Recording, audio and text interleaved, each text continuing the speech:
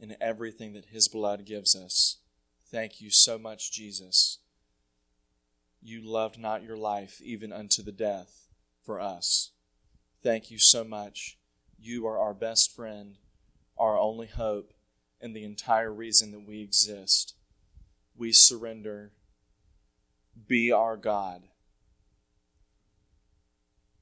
Like David prayed, I said to thee, Lord, you are my Lord. You being Lord doesn't mean that you're someone's Lord. We choose to surrender ourselves for you to be our Lord. Whether people like it or not, you're the Lord. But we come to you and surrender and say that you are our Lord. And we do love you, Lord. You are so great. In Jesus' name, amen. So for those that weren't here at the jump, we're going to do kind of like an open sharing time tonight. And you're going to throw stones and say, what a hypocrite. But let's try to keep it concise. That way, everyone that feels led to share can share. And I will go last. That's just going to be helpful. That way, I only get a slot left. And I believe that Tim will kick us off. And if I feel like you got something, I'm going to call on you. And Davie, you're one of them. I know you've got something, so you're being called on. Let's do it. Let's just receive freely from each other. It can be something just like a life event that the Lord is really in, a scripture, a dream. It's pretty open. As long as it's about Jesus, let's do it. Let's not talk about, the price of eggs in China up here. Let's keep it on the King. That's what the kingdom's about. That's the first letters of the kingdom is the King, and then His dominion. So that's a pretty broad but awesome topic. So, Tim, let's do it. Okay, well, I was trying to decide whether I was going to share or not, but I guess I am. Actually, yeah, I knew I was, I'll be honest. So this is really fresh, like 2 hours ago. Do my best to try to get through this. Here I go again.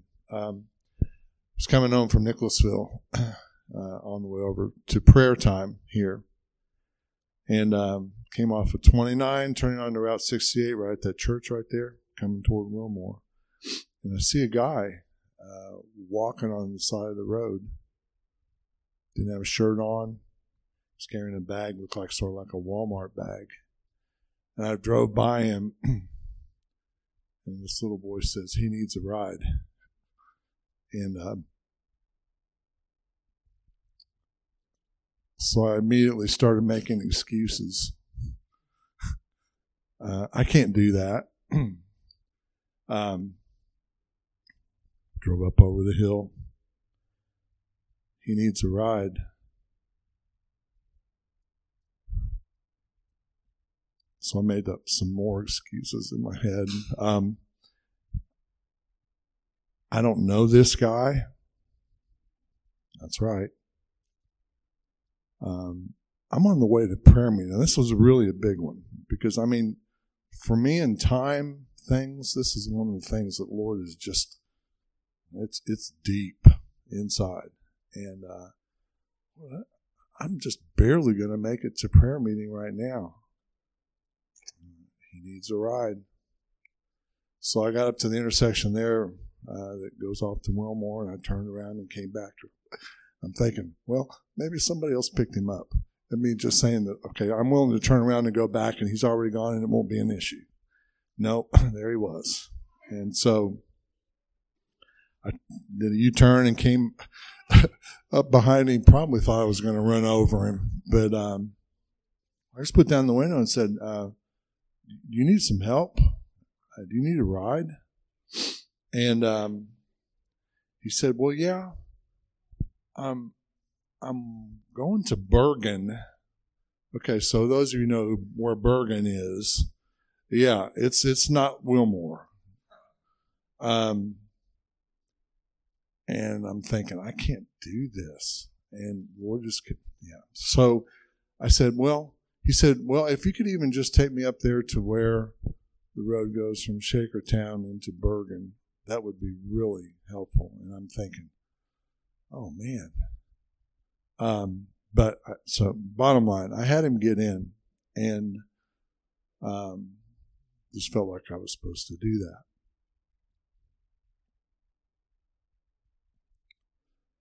So I started talking to him and trying to find out what's going on. And he had just been released from the Hope Center in Lexington.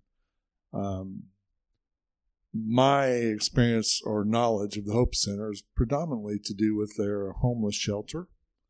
I know that they put people up when they don't have shelter, and especially during the winter months. And he proceeds to tell me that he's just finished phase 1 of their rehab program. I didn't know they had a rehab program. That just shows how little I know about what's going on. I said, yeah, I was in there and I relapsed and I had to go back, but this time it really took hold, and I just got out of phase 1 and I'm going home to see my family, and then I've got to turn right back and go to phase 2. So this guy's walking home. He told me he left this morning at 8 o'clock from Lexington. We're at 3:45. He's still going to Bergen, which is not Wilmore. It's ways down there. So I just driving, and I'm thinking, I just got to let that go. And he starts telling me how the Lord is just really working in his life. And so I started speaking into him.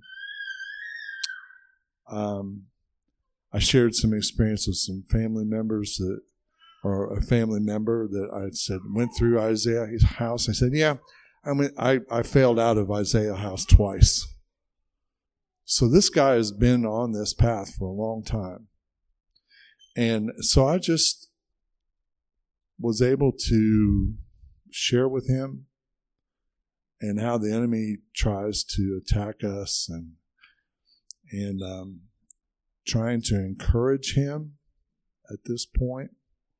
And he got a phone call.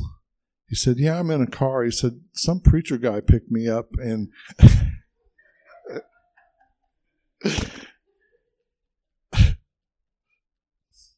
that was quite a revelation, because I don't consider myself that at all. But so here's the whole thing then. Very clearly, the Lord was showing me that this guy needed help. And as we were worshiping here, a couple of the songs just kept hitting me. And for those of you who made up playlists, at least I'll speak for myself, I guess. I never quite know for sure how the Lord wants to use these things.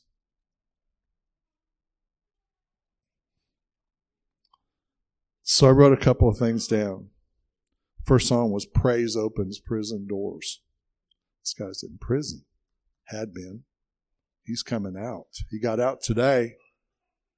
I'm praying that he will be able to continue this process and be completely free of whatever his bondage is.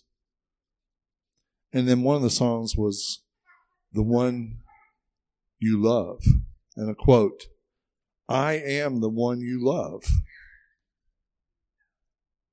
This guy is the one that Jesus loved. You know everything and you still love me. It's time to live again. And then the last thing I would share, his name was Steve. As I was worshiping back there and praying, the Lord just gave me a little glimpse of insight into him. And he needed a ride.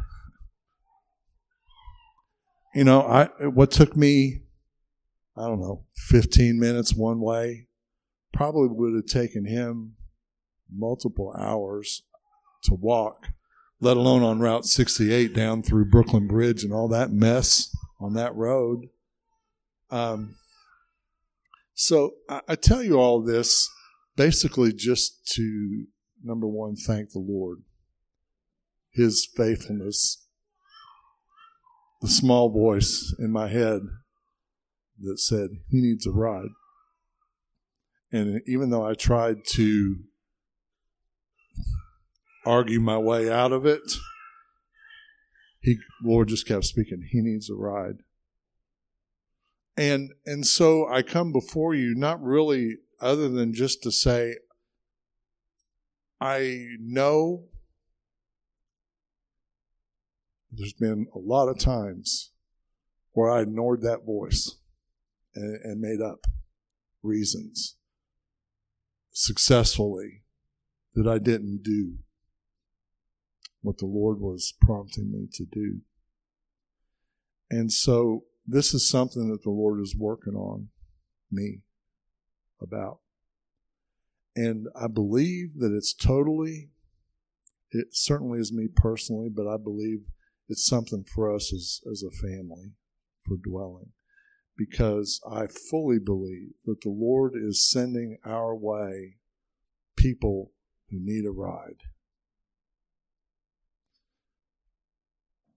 And we have to respond to the Spirit. We cannot talk our way out of it. We cannot. It's time to quit making excuses.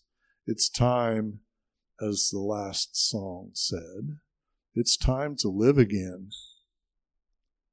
To do things that maybe seem sort of risky when the Lord calls us to do that.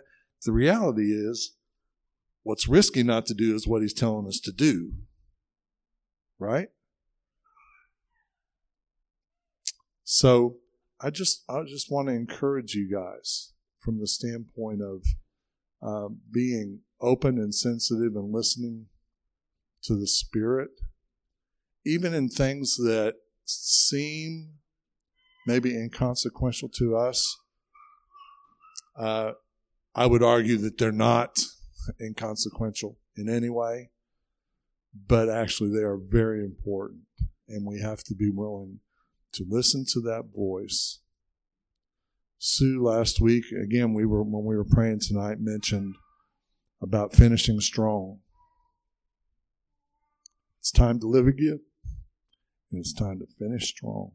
I don't care how old you are. It's time to live again, and it's time to finish strong. Lord, when did we ever see you hungry or in need? That parable. Tim, I felt this verse for you during worship, not knowing anything you were going to say. Where did it go?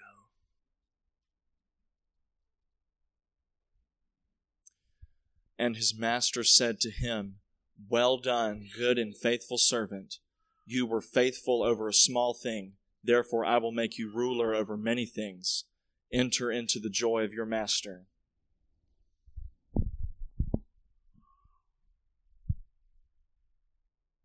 Yeah, so there's so much I could get up here and say. But as y'all know, Robin and I are coming up on the tail end. We have one more year left of seminary.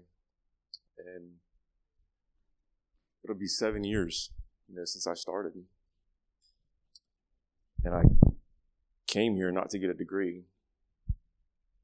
I came here to become what Jesus destined me to be. And so, of course, we're getting a lot of questions like, what's next? What are you doing? When I study a subject, first of all, I really allow the Lord to pick my schedule, the classes I take with the professors, because I know that He wants to encounter me in this, because He wants to change who I am, transform who I am. So in essence, I become the subject, but Jesus is my object. And He acts, He moves. And I would say that when I write a paper, I don't write it for the sake of a grade. I write it because I want to literally put down his words. So I wrestle and wrestle and wrestle with words. It's like, I know when Rachel asked me, how's the semester going? She's like, is it another tough one? I'm like, it is, because I feel like a lot of times I'm in a bucket of milk and I'm churning and I'm churning and I'm wrestling with all this material that I'm learning because I want to embody it. And eventually I churn it so much that it turns into butter or cheese and I can actually climb out. But I think that's part of becoming a disciple of Jesus. So with that being said, I've been in a lot of pain recently, and it keeps intensifying. But I know, and when I say pain, I'm saying physical pain.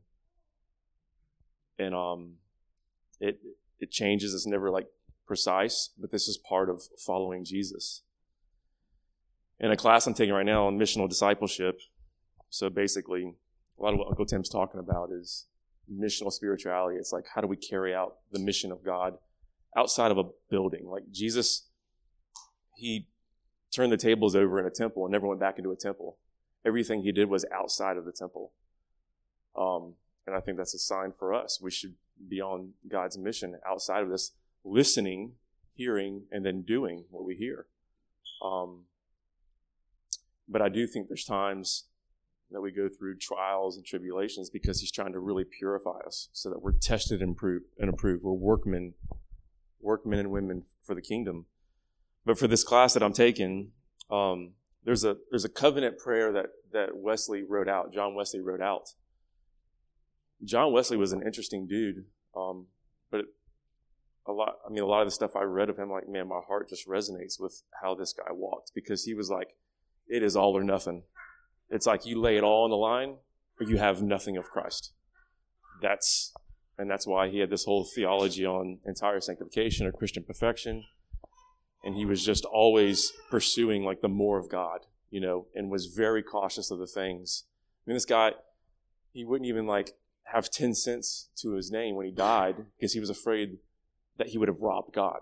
So this guy was just continually giving away, including his own life. But he had this prayer that he had. It was a covenant prayer that happened at baptism.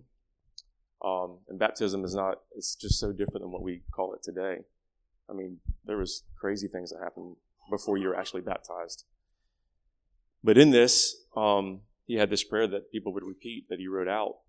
And I'm going to read this because I think along the spectrum of this prayer and you can Google this and find it anywhere, is somewhere where we are individually, but also collectively. And this is why we need the body of Christ to help, and in essence, put each other to death. But here's the prayer. It says, this is how he starts off. I am no longer my own, but yours. I could just stop right there. I mean, that's what we sign up for when we say yes to Jesus. Like, it's nothing. I'm giving myself wholly, like everything of who I am, to you. I possess nothing. Put me to what you will. Place me with whom you will. Put me to doing. Put me to suffering. Let me be put to work for you or set aside for you. Praised for you or criticized for you. Let me be full. Let me be empty. Let me have all things. Let me have nothing. I freely and surrender all things to your glory and service. And now, O wonderful and holy God, Creator, Redeemer, and Sustainer, you are mine and I am yours. So be it. And the covenant which I have made on earth, let it be also made in heaven. Amen. But just as Travis has been in this season, I know I'm not the only one. Travis is not the only one. I've just been in this season of just intense bodily pain to the point that I can't even like lift weights right now. And this is something that I believe he's called me to do. But I just think it's a way of him asking me to empty myself completely, even to the things that I'm strong in my own flesh. He has to put that thing to death. So I'm not suffering as like a man who's in sin. In 1 Peter 4, he says, 4:12, he says, dear friends, do not be surprised at the painful trial you are suffering, as though something strange were happening to you, but rejoice that you participate in the sufferings of Christ, so that you may be overjoyed when his glory is revealed. And Paul wrote about this too. He talked about to know Christ, but to know that not only the power of his resurrection, but also the suffering. And this is something I think we all go to. This is the rite of passage in order to live the resurrected life. But what's so cool about this body, but also his body, is that we can't live this out alone, individually. And there's people that know where I'm at, and there's people that have spoken over me. John Edward came and spoke something to me that was direct to what I was going through. We need the body. We need to be like what Uncle Tim said, is listening and doing, caught up with the agenda of heaven and making that known and speaking those words out over our brothers and sisters, whether it's picking somebody up or it's just helping somebody.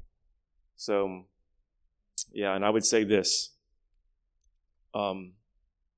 Robin and I have such a heart for the body of Christ to be mended, to be made whole, that there's no separation between the mind, the body, the soul, the spirit, that we're all interdependent. Like you can't, put the mind over here and the body over here. Like it's so intricately woven, and that's mine and Robin's heart. That's, I believe, what he's called us to, which is why our bodies, I'm not just speaking for myself, why Robin's body, she goes through so much pain and just random things. It's why my daughter, she's having such issues with the joints. I mean, because of the call in our life. But I can promise you, you're going to go through trials because what the Lord really wants to restore, which is his body, what he really wants to restore, that's the very thing that gets attacked. But we must, as he said before, endure the suffering, knowing that one day we will reign with him. Well, I don't really know what I'm going to say, but I felt like it was good for me to come up here. I felt the Lord leading me to come up here to speak before Davie got up and spoke. But I was kind of resisting it. Like, well, what am I going to say? I don't know what I'm going to say. And then one of the words that the Lord put in my mind is just to proclaim his faithfulness and his goodness. And a lot of the times when I, on the Bible app, it'll have a verse that it recommends every morning or every day. And a lot of the times the Lord will speak to me through that. And this isn't the verse that the Bible app was recommending, but I was in 1 Timothy this morning, and I just opened up the app. And the first verse that it shows is 1 Timothy 1:14. And the grace of our Lord was exceedingly abundant, with faith and love which are in Christ Jesus. This is a faithful saying and worthy of all acceptance, that Christ Jesus came into the world to save sinners, of whom I am the chief. And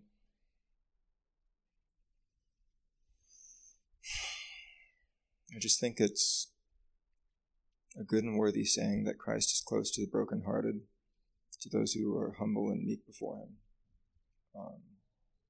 I've been dealing with a lot of spiritual confusion lately, a lot of attacks from the enemy, and I don't think that that's an uncommon experience in this body, because the Lord is with us, and the enemy wants to resist what God is doing. But I felt like it would just be good to proclaim the Lord's faithfulness and his enduring love for us and through us, despite our failures, despite our resistance and excuses and the attacks of the enemy, that he's hanging in there and he's going to get us through it, even if we mess up sometimes, even if we don't get it. And that, I think that's been a theme in some of the things that have been being spoken here this week and last week. And that was something that's been resonating with me, is that his faithfulness is greater than our unfaithfulness, and that he's with us, and that isn't dependent on us at all. And that doesn't have to make sense, because he's that good. That's how good he is.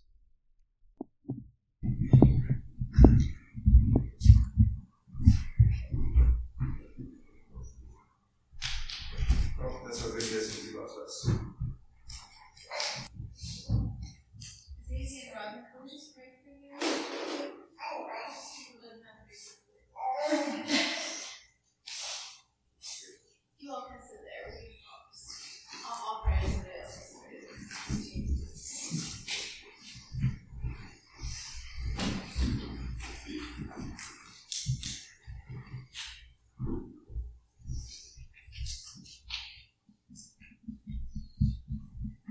Jesus, just ask for your strength, for your strength when we are weak, when we have as weakness, and for your strength that you would be whole in your lack, because in you is lack nothing, no good thing. Holy Spirit, we ask for comfort, we ask for advocacy.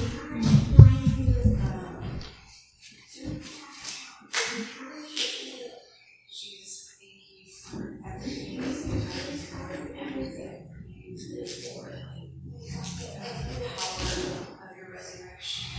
I pray that would be full in their lives, that would be full in Robin, be full in me, be full in Emma, be full in their ministry, be full in their home. And Jesus, we ask for mercy of your Father, who knew when to allow it to be finished, and who in his power raised his son from hell or where exactly from death into the living and then to his side. So Jesus, we ask for that resurrection power in your name, because it is our birthright and our inheritance. And we stand against any plans that Satan has enacted, and bring them before a high judge. Yes. We also are have as their brothers and sisters, as their spiritual family, as a priesthood of believers. Thank you for the gift that are to us and to so many. Jesus, be their teacher, be their rabbi, show them how to follow you in spirit and in truth.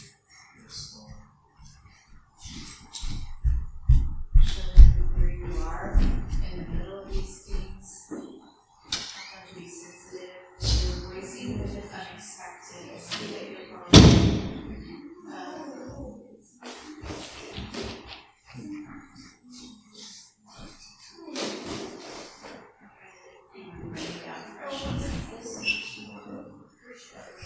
refreshment and more grace. Always more grace. Your grace is enough. In Jesus' name.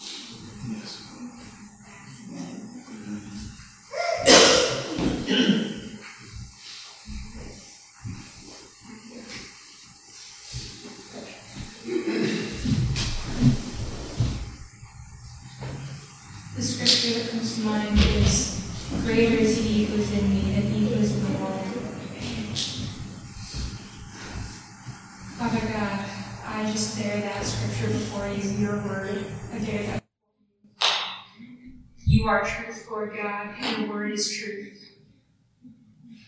And we stand before you, Father, and declare that you are in us and you are greater than the enemy. Father God, I just ask that you would bind the enemy that has been harassing, distracting, and echoing the Ferraro and Morgan household. Lord God, I just ask that you would revoke permission or authority that the enemy has exerted over any space of that place, over any space of their bodies, of their workplaces, Lord God, of wherever their foot touches, Lord God, whether that be the grocery store or they go for a walk outside, wherever they go, Father God, I just ask that you would surround them and protect them, and you would bind the enemy, and that you would revoke authority, any authority that has been given away, that the enemy has falsely laid claim to, Lord, that you would just declare your name. Father, I ask that you would heal them, heal their bodies, their minds, their spirits, their hearts, Lord God. Just fill them so full of you that you are the only thing they can think or see or feel, Lord God. your presence is such peace and such joy and such bliss. Lord God, it is so strong and mighty and powerful. And in you there is no fear. Father God, I just ask that you pour your spirit afresh upon them. Upon Davie, upon Robin, upon Emma, upon Ken, upon Becky, Lord God.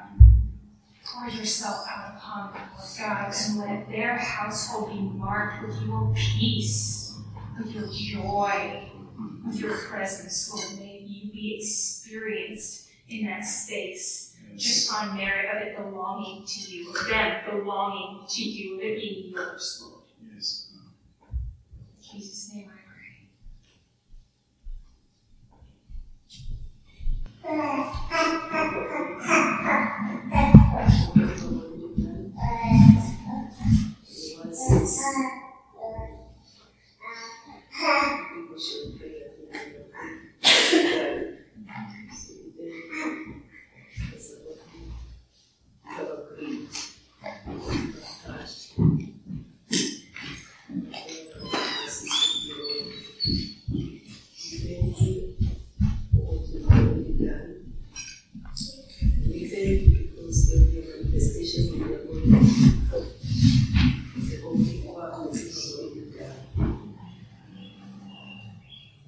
Sometimes the enemy tries, and the only thing he can do is to manifest as a symptom, is a pain.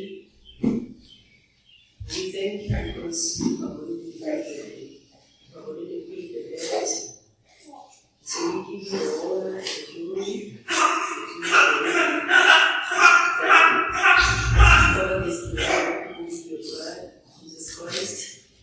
We thank you because once it's that when the enemy comes in, it's like the flood, we shall raise a standard. So we thank you because you are raising a standard for them in their private lives, in their walk with one another, in their family.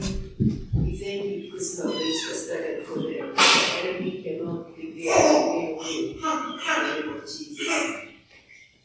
Lord, in the book of Job talks about how the enemy had asked for permission to attack.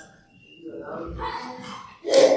We know if there that is what had happened, Lord, we pray that this season will come to an end. We give them victory so that they can rejoice and they can be able to proclaim whatever it is that you have done. We pray that God, even as they wait to hear from you, even as directions in their lives, that you will be able to speak to them, ears will be open to your voice.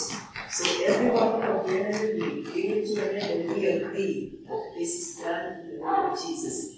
We thank you because when you are working, you do it and you complete it. So we know that there are ways that you used to call us in the music. We know you cannot use the enemy for the religious Lord. You can use your voice, you can use your words. So we pray that they can hear your voice. They can sense your voice, but the enemy will not be able to attack them in the way in the name of Jesus. So we thank you that you have already done this. We thank you for the victory. We thank you because soon we'll be hearing of the testimonies of what you have already done and the levels and the places that you are taking them. So we thank you for the new doors that you are opening. We thank you for the new levels that you are taking them. We thank you for the victories that you are taking them. We thank you for the greater influence that you have put in their lives for many that people have to the kingdom. So we take back whatever the enemy had been using, and we pray that God will move them to another level of glory, that they will move higher, and they will regret ever catching them, and ever interfering in their lives. So whatever they have been, however they have been doing, we speak a new greatness in the name of Jesus. We give you honor and we give you praise.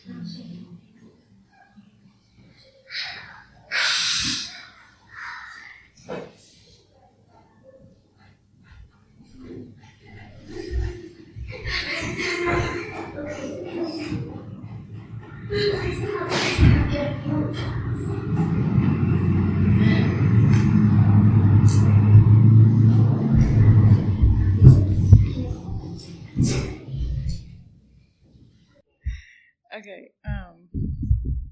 Well, so while we were praying during worship, or while I was praying during worship, but no, if everybody else was, but I was just thinking about, I was praying, I just have a lot going on in my family right now, and so I was just praying for a lot of people in my family, and it led me into thinking about, like, our family here, you know, and just, like, all the things that everybody's going through, and, like, there's a lot going on for people right now, and so I was just, like, praying, and I saw, like, this is probably a bad reference, but, like, the tar baby, you know, from, like, Uncle Remus stories, like, so bad.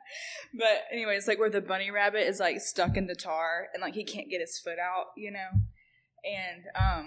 and I just kind of, like, saw that as us for a second, and, but then I was like, but Jesus wants to wash our feet, and, like, that was, like, the next thought that I had was, like, oh, there's tar on our feet, but, like, Jesus wants to wash our feet, you know, and, so obviously I went and read the passage in John 13, so I just thought I would read it, and just pray that for us together.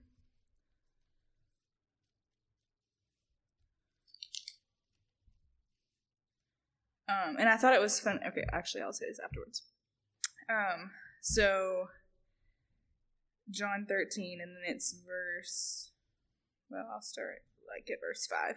After that, Jesus, poured water into a basin and began to wash the disciples' feet, and to wipe them with the towel with which he was girded.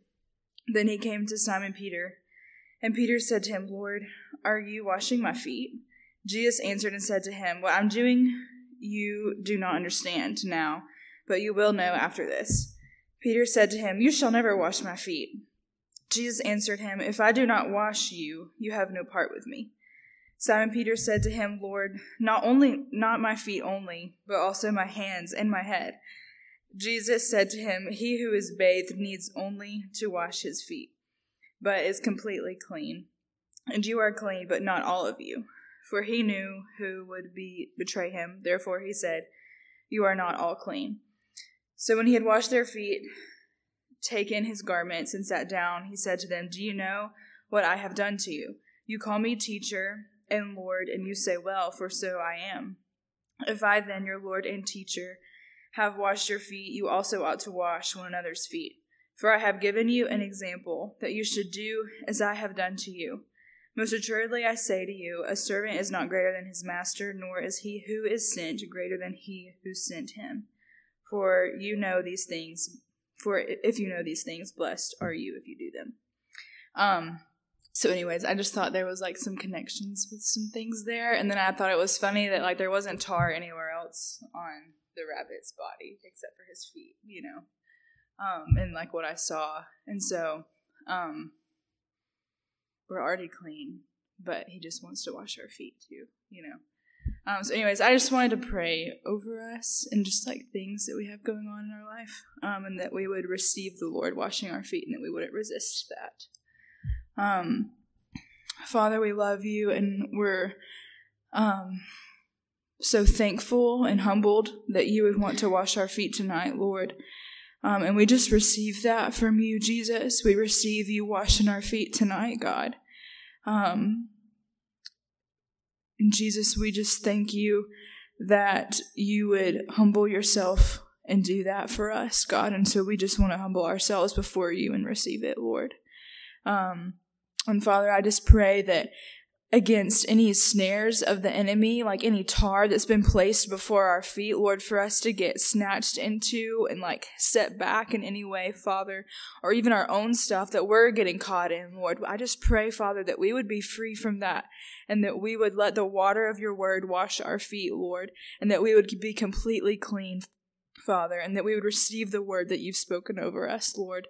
And I just pray that for us specifically here, our families, Father, the things that are, like, heavy on our hearts, Lord, the people that we just, like, feel so much for, Father, we pray that for them as well, Lord, that they would be clean and cleansed as you wash their feet, Father. And we just love you, and I ask this all in Jesus' name. Amen. I just want to share something that the Lord has been teaching me this past week. One of my favorite verses that I even pray a lot is, we will enter this is the day that the Lord has made, and I will rejoice and be glad in it, that I will enter his house with thanksgiving in my heart, and we will enter his courts with praise, and I will say, this is the day that the Lord has made. It's one of my favorite verses, and it just dawned on me, like that's just how God wants us to enter into his presence. I don't know about you, but sometimes I struggle to enter into the presence, not just to pray. I can pray, but where you feel you are there and he's there and everything else is forgotten. Sometimes it's hard to get there. But then it dawned on me, that's just the way to go in there, with thanksgiving and with praise. And so God spoke to me so clearly about lifting him up.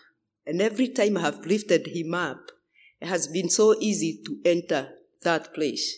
Not just to pray. I can pray driving, but just to get in there where you are, where everything else goes away and it's just you and him. And so he gave me such a revelation. It has been every time I've approached him that way, just lifting him up, looking at his greatness, at who he is.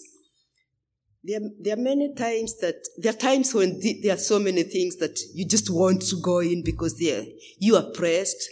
Like yesterday at some point, I get a phone call, I get a message, my sister is so sick, and it's in the middle of the night there, and there is no hospital, and so your emotions want to go another direction. By the time you are finishing the phone call, and you are everywhere. You feel like you want to place yourself and lie there and help and do something, but then I had to quiet my spirit and I have to approach God in a different way. And so I started lifting God and telling my spirit and my heart, we are not going to worry, we are not going to fret, we are going to trust God because he's greater than anything else. So, in summary, what I wanted to say is, when we want to enter that place, and that's where I feel like God is calling us. Because there are so many voices, there are so many things that we can hear, there are so many things that we go through. Like when you want to go to pray, you want to come in with your needs, with everything that is going on. I want to come in with everybody in there. But then when we come in there and we lift God up, we talk about his greatness. We tell him we recognize what he can do. Then he's bringing us to a place whereby now we can go out and deal with all these other issues from his presence. Like we can command situations because we are where he is. We have been with him. Then we can quiet the waves. But when we come in being tossed by the waves, when I go in being tossed by the waves, I'm everywhere and I'm desperate. But when I have been able to get in through praise and thanksgiving and lifting him up, I'm able to go out and deal with those situations and go to bed and sleep soundly. God bless you.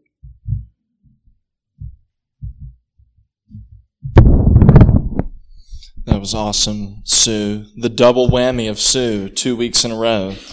And her message last week was amazing. I'm just going to get this out of the way because I know I pace when I talk.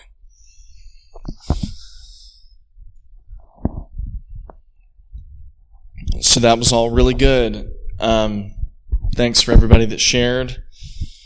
I wanted to share something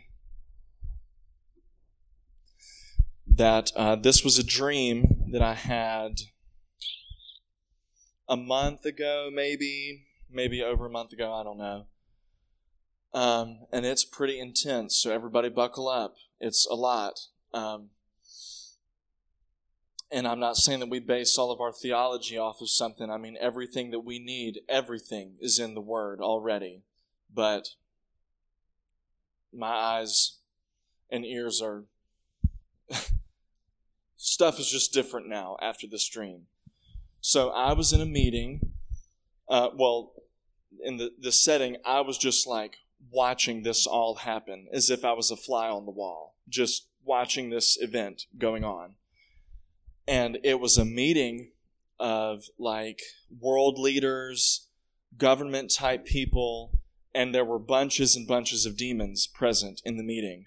Like they were taking bodily form, like they didn't just look like ghosts and ghouls and stuff. Like they were taking bodily form, and they were clearly demons to me.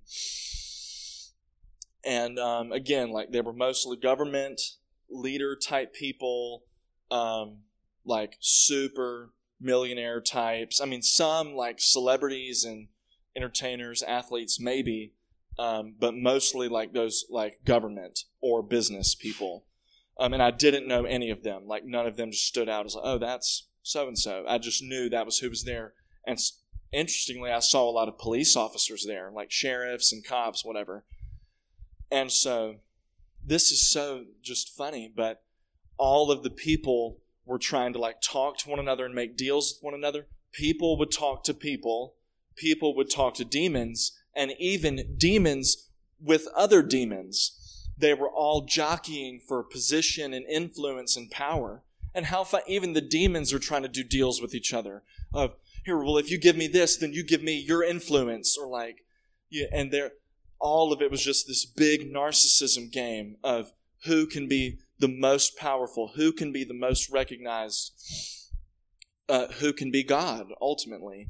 Although that was not discussed, that's obviously the theme here. Who can be supreme? Who can be the best? Who can be the most recognized? And everything that they did, their whole currency in their meetings was all they did was manipulate each other and use scare tactics. And the demons would say to these people, if you don't implement the agenda that I told you to implement, I'm going to take your money away. I'm going to take your health away. I'm going to take your influence away. I'm going to take your kids away. You better do what I told you to do. You know what happened to the last ones. You better do what I told you to do, or else. And the demons were saying that to each other too. Like, just that their whole kingdom is just in shambles because everybody wants to be number one. Anyways, like demons plotting against each other. I mean, just how silly, honestly. And then people are doing that to each other. Like, I'll give you this amount of whatever. They're all just making deals. They all just lied continually. Everybody lied. Everybody told half-truths. That's it. And they all just tried to scare each other into choices. Everyone, everything. That was the whole meeting going on. And then the Antichrist walked in. And what he looked like in the dream was like an Italian mafia mobster looking guy. He was in a fresh suit with all the jewelry and the slicked back hair, and he was tan and had a beard. And he walked in like, imagine like I would be like in the back and just looking this way, and there was like a door here that he came out of. And everybody was like, I mean, the demons and the people were so scared when he walked in. And just the thick presence of evil filled the whole room when he walked in. As if it wasn't before, but this was like the max. How did I forget to say this? I literally say the climax of the story and then backspace, I forgot something. They were all so scared of prayer. The people and the demons, they were so scared of prayer. And they were, listen to this is stretching me. This is like new wine in my old wineskin that is stretching me out. Is that they were scared of nominal Christians' prayers. People that they ain't even walking into power. Just people that are like, God is great, God is good type prayers. They were scared of that. I mean, I don't think we really know what we've got. If God is great, God is good is making them, what do we do? What do we do? They're so scared of us when we pray. And particularly, I mean, obviously, as we know, when we pray the word. But anyways, hold that in your heart. When you pray, they're scared. Not necessarily of you, But we may not see what's going on, but they see clearly what's going on when we pray. Anyways, keep that in your belt. The Antichrist walked in the meeting, and everyone was so scared of him. Everyone. Even the demons, even his slaves were scared of him. And so he walks in, and no one was allowed to look him in the eyes. I'm just describing things. I don't really know what that means, but that's sure not a love relationship. They don't even make eye contact. And so he walks in, and he's looking down, and he is just walking like the pimp, just like so much like carnal swagger, you know what I mean? Just like he's feeling himself, he's the man in there, all that stuff. So he's walking up, and he goes and sits down at like this main throne at the front center of the room. And these demons start bringing him like charts and graphs and tables and all this stuff of like what they've been doing to people, like what has been the most successful to hurt people and kill them and, persuade them away from God. And they're looking at all these posters and like different like handouts, and they're literally analyzing it like a data sheet, like a business report is literally what it is. And they're looking through all this stuff and just all of these different presentations, and he's reading these forms, and he goes, okay, everybody, pull all of our resources out of everything that we do and put all of our investments into deceiving preachers from now on. If we deceive the preachers, all of the people will follow them. And then the dream ended. And again, I'm not saying that I'm building my whole theology on that dream, but that is a much different lens than I have thought previously. That they're like, okay, this other stuff, of course they're going to lust. Of course they're going to run after money. Of course X, Y, Z. But where we're really going to get them, where we're really going to get the whole sway of humanity, is if we can deceive the preachers. And notice, it's not deceive the pastors. That we don't have time to get into all that tonight. But still, that they see the difference.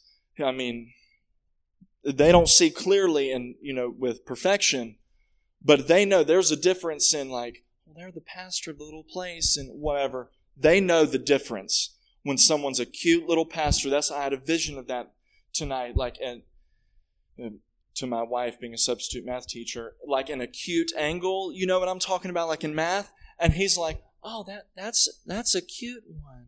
Because it's just so little and it's barely open to anything. But then the one that's wide open is an obtuse angle. Just, that's like weird. And then there's our little right one, our perfect little L, the L of loser, the L of lies. Our little right one, yeah, our little righteous angle. Let's be obtuse, guys. Just wide open and weirdos. Anyways, and you don't have to try to be weird. When you start walking with Jesus and you do greater stuff than He did, you don't have to make yourself look weird to people. You look like an alien and you can't help it. And when you try to hide it, that light's burning. Oh, I put it under the bush, dang it. Well, then you just pull a Moses and the bush catches on fire if you try to hide it. Anyways, I want to get moving. So that dream was about a month ago and is really reshaping a lot for me. That the demons, they feel the time is short. This is in Revelation 12, that Satan is fighting so hard against the church because he senses his time is short. Oh, wait, my grip on them is really getting slippery because the anointing oil is coming down Jesus' beard and running all over them, and I can't hold on to him anymore.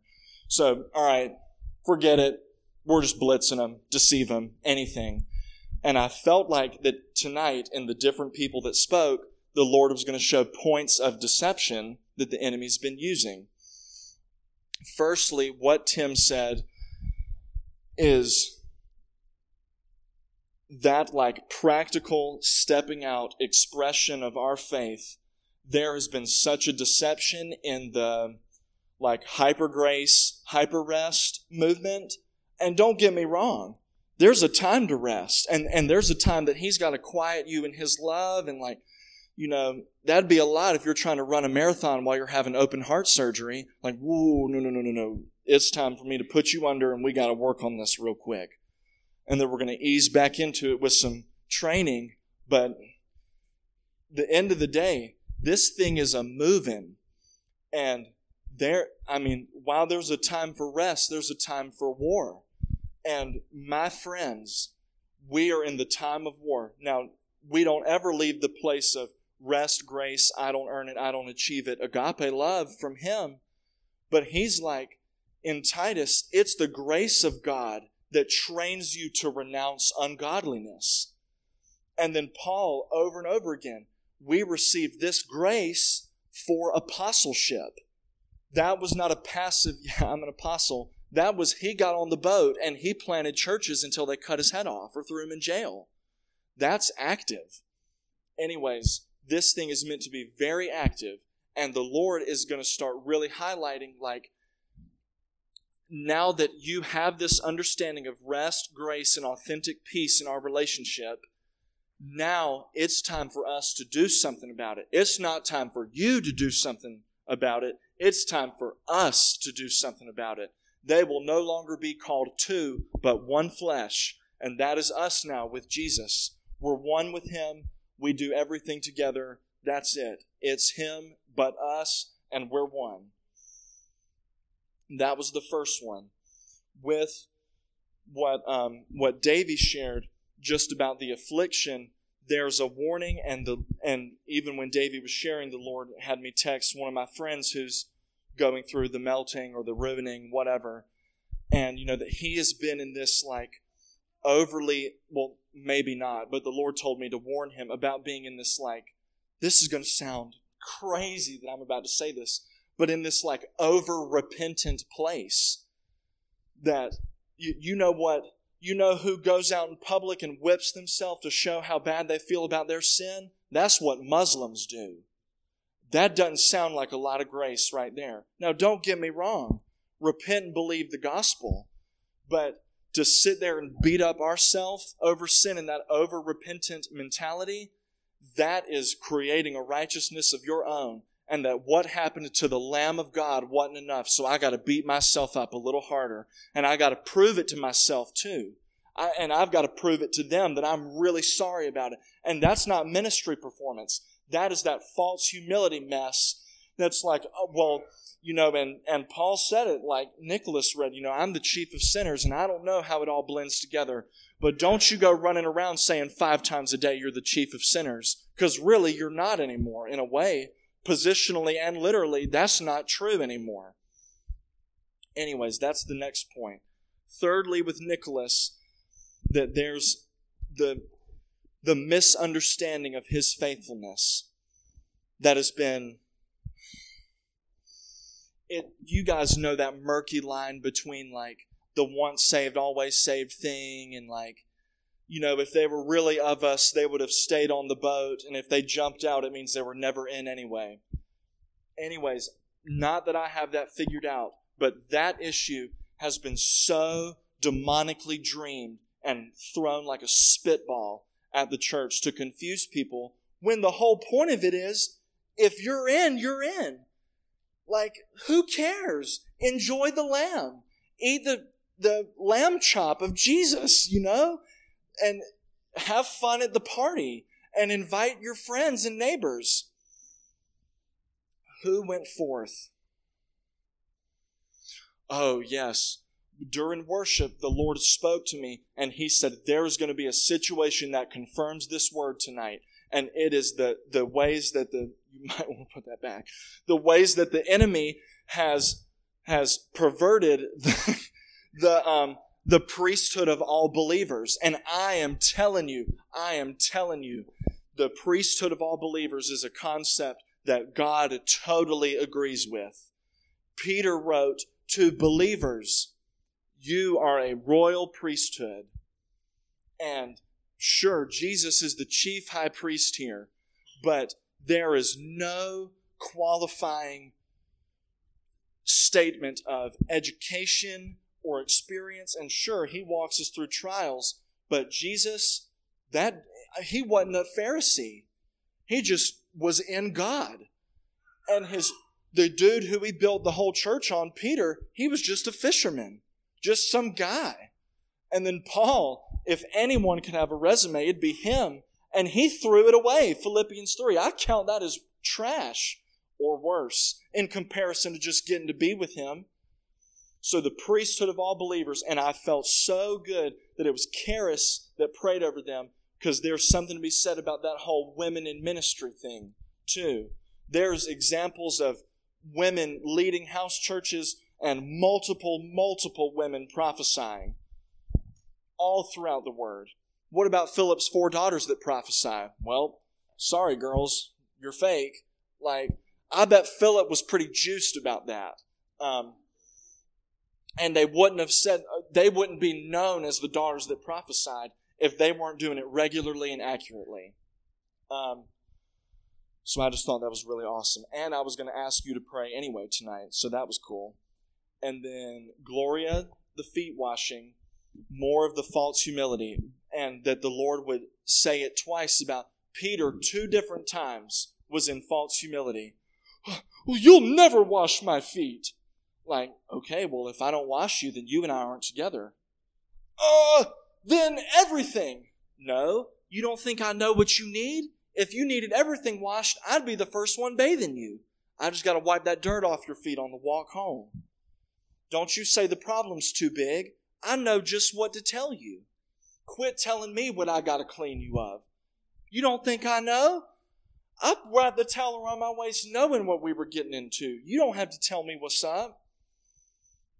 Anyways, I really like that. And then Sue is such... Sue is a bully to demons. They are so mad at her. And probably one of our biggest enemies, and that she confronted so plainly and accurately last week, was the spirit of fear. And it says that the spirit, that spirit is always bringing us back into bondage. That spirit of fear has been like a hook, always bringing us back into bondage. The fear of the future, the fear of failure, the fear of not being anointed enough, whatever else. And that the majority of what we deal with in the spiritual warfare game, most of it is all smoke screens and fake. They're just throwing mess on the screen of our mind or into our soul nature, and 90% of it isn't even real and isn't going to happen. You know? So Sue is a living letter of that, and just the simplicity of the garment of praise and the effectiveness of prayer.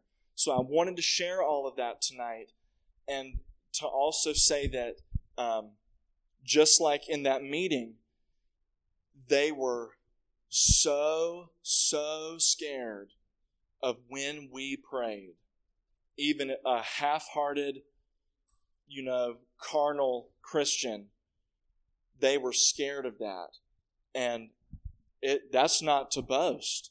That's greater is He living in me than he that's in the world. And, there's so much else that I could go into, and so much about the battle against the spirit of Jezebel in this area. I think that she's just got her feet propped up for now. She's going to get pushed out the window. And even in it, the Lord is saying through Jezmine, this Jezebel issue's mine. Vengeance is mine, says the Lord, and I'm going to repay. And He's going to repay. And a lot of us have been the product of that demon named Jezebel, the Lord showed me this a couple weeks ago. Every angel and demon that we have listed in the Word has a masculine title. Every single one. Michael, Gabriel, Lucifer, they're all referred to as he over and over again. Even the idols that they worshipped a lot of the times had the masculine, the boy names. And the Lord showed me this about Jezebel. Jezebel being a lot of the time the spirit behind homosexuality and the spirit behind all the transgender stuff, is that Jezebel is a masculine spirit that pretends to be a woman. Because there's just not an example of a female one in the Word. There's not. And that really even Jezebel, the Word doesn't even necessarily say that it's a spirit, but clearly we've seen it, personified, whether that's its exact title or not, whatever. But that's one of our big enemies here. And she's going to get, he is going to get pushed out the window, and it's going to be game over.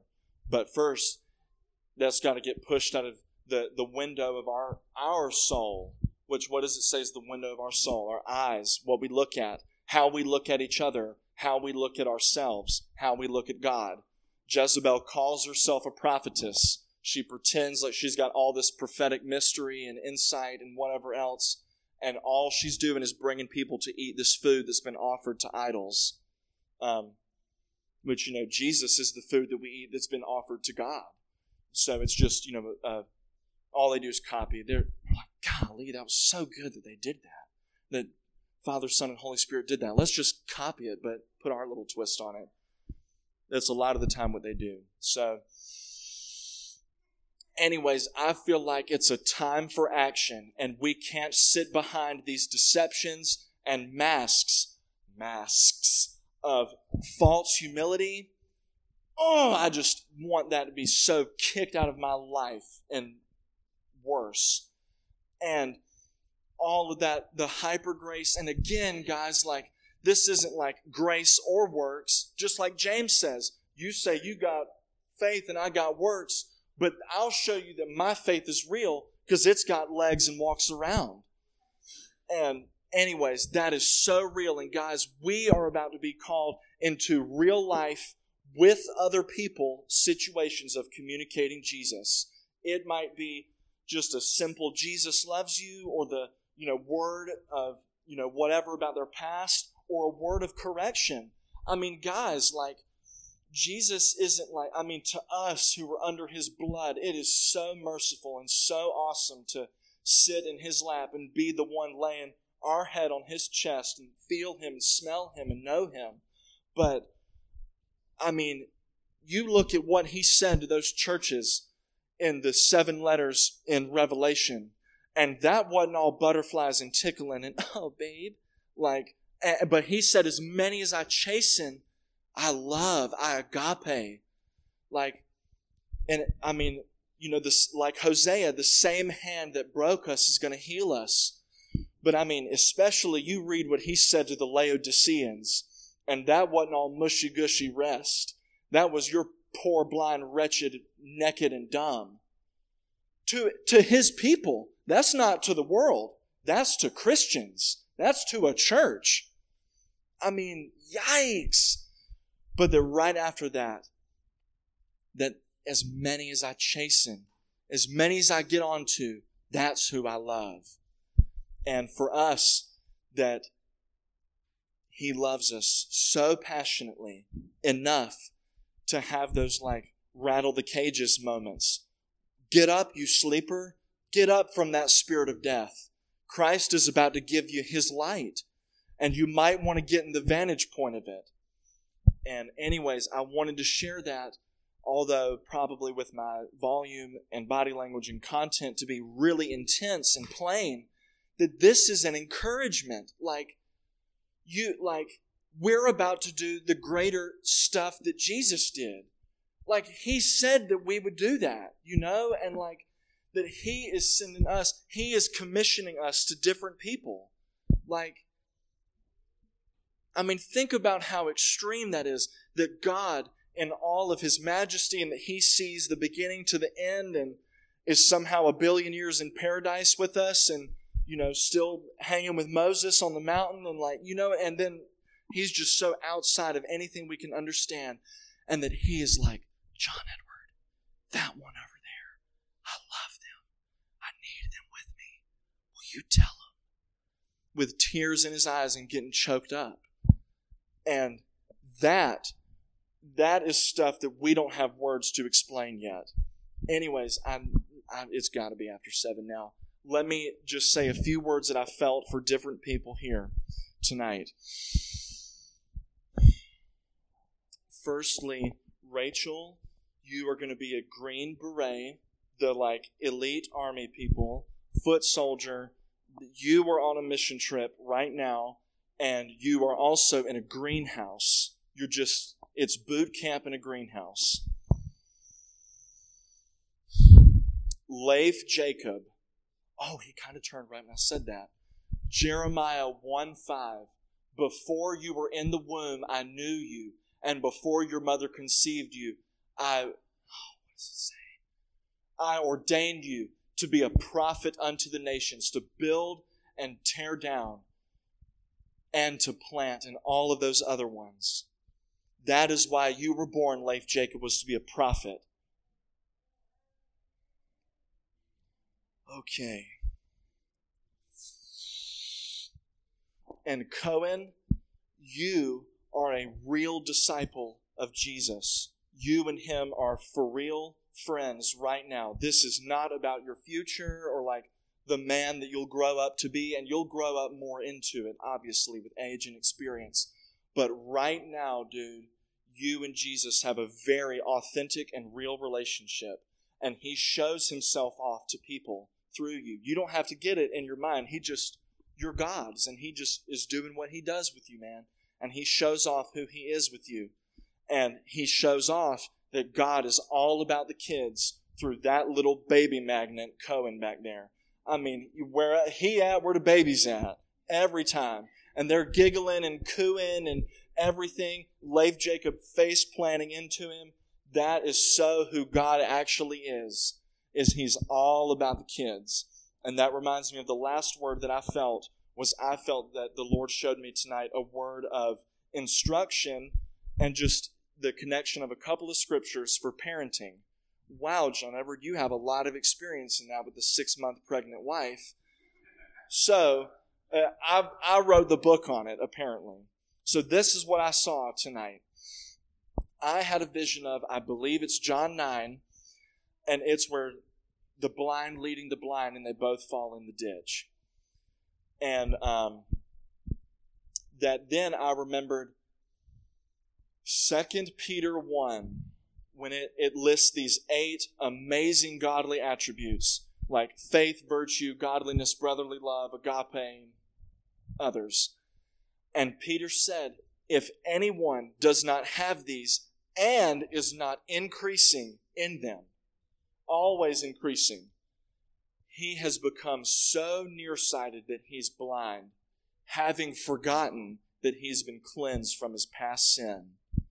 And so for us, as these leaders of children and spiritual children to come, it may not be in this building and it may not come through this ministry, but there's going to be so many people that will be like the apostles. We don't have time to eat and sleep. Like, what do? I actually think that that's going to happen. And not even really because other people say it, just because Jesus said it. Look out there. The harvest is so plentiful. I mean, all of Nicholasville at large is just dying. And you can argue Wilmore, but let's just talk about Nicholasville, where I work and, and interact with all these kids that are from there. I mean, they're literally withering away over there. And that Jesus is like, I want to be a father to the fatherless so bad. And I want to be a husband to these widows so bad. And he's going to express that through the church, even if it's a couple of people that get on board, that he's going to do it. And then the world is going to be like, oh my gosh, what I've always been looking for. I don't know the timing of everything, but I think that that's really, really going to happen. And that because of this work of rest and really the depleting of every fake form of rest, we will be appropriately trained to go out into the great harvest and not take credit for it and not think that we're going to get it all done, and that we'll trust our own individual part in it all. So anyways, I think that sums it up. And just for us, such a key, we can't forget that we've been cleansed from our former sin. Pray over yourself every day. Thank you that you no longer see me as my sin. Jesus, you forgot that I sinned. You don't even remember it anymore. And that I have been totally cleansed. Your blood speaks something better than the blood of a bull or goat that I could go sacrifice. Your blood is always confessing how much the Lord loves me, and your blood is always telling me that I'm clean no matter what happens. Pray that over yourself often and thank Jesus for the blood every day. Think about the blood every day. Anyways, it's time to go, so I'll pray to wrap it up. And, again, if anybody needs particular ministry in an area, I know I want Davie to pray with me, so I got him reserved. But, yeah, please. And this is how we'll wrap up, and then you'll be free to go. The Lord, during worship, directed me to Romans 4, and then he quotes from Psalm 32, which says, "A maskil of David, blessed is the one whose transgression is forgiven, whose sin is covered. Blessed is the person against whom the Lord Yahweh counts no iniquity, and in whose spirit there is no deceit." You can read the rest of the psalm. Jesus, you have counted us as those that have no more iniquity anymore. You see us as having never committed a sin. You've already forgiven us of sin we've not committed yet. We receive you, Jesus. We are not going to be those that are blind, leading the blind. We're going to be those that you've set upon a rock, immovable, steadfast, seeing you for who you're really like. And Lord God, we won't be tossed to and fro by every wave and wind of doctrine, like these spirits want to deceive your preachers so much. And every one of us in here is a preacher. You are a preacher. Receive it all the way from Tim to Zoe. You're a preacher. You're a preacher. And you will not be tossed to and fro by these waves, every wave and wind of doctrine. Jesus is saying, peace be still to all those waves and winds of doctrine. We rest in you. We're filled with you. Thank you, Jesus. You are the best. Amen.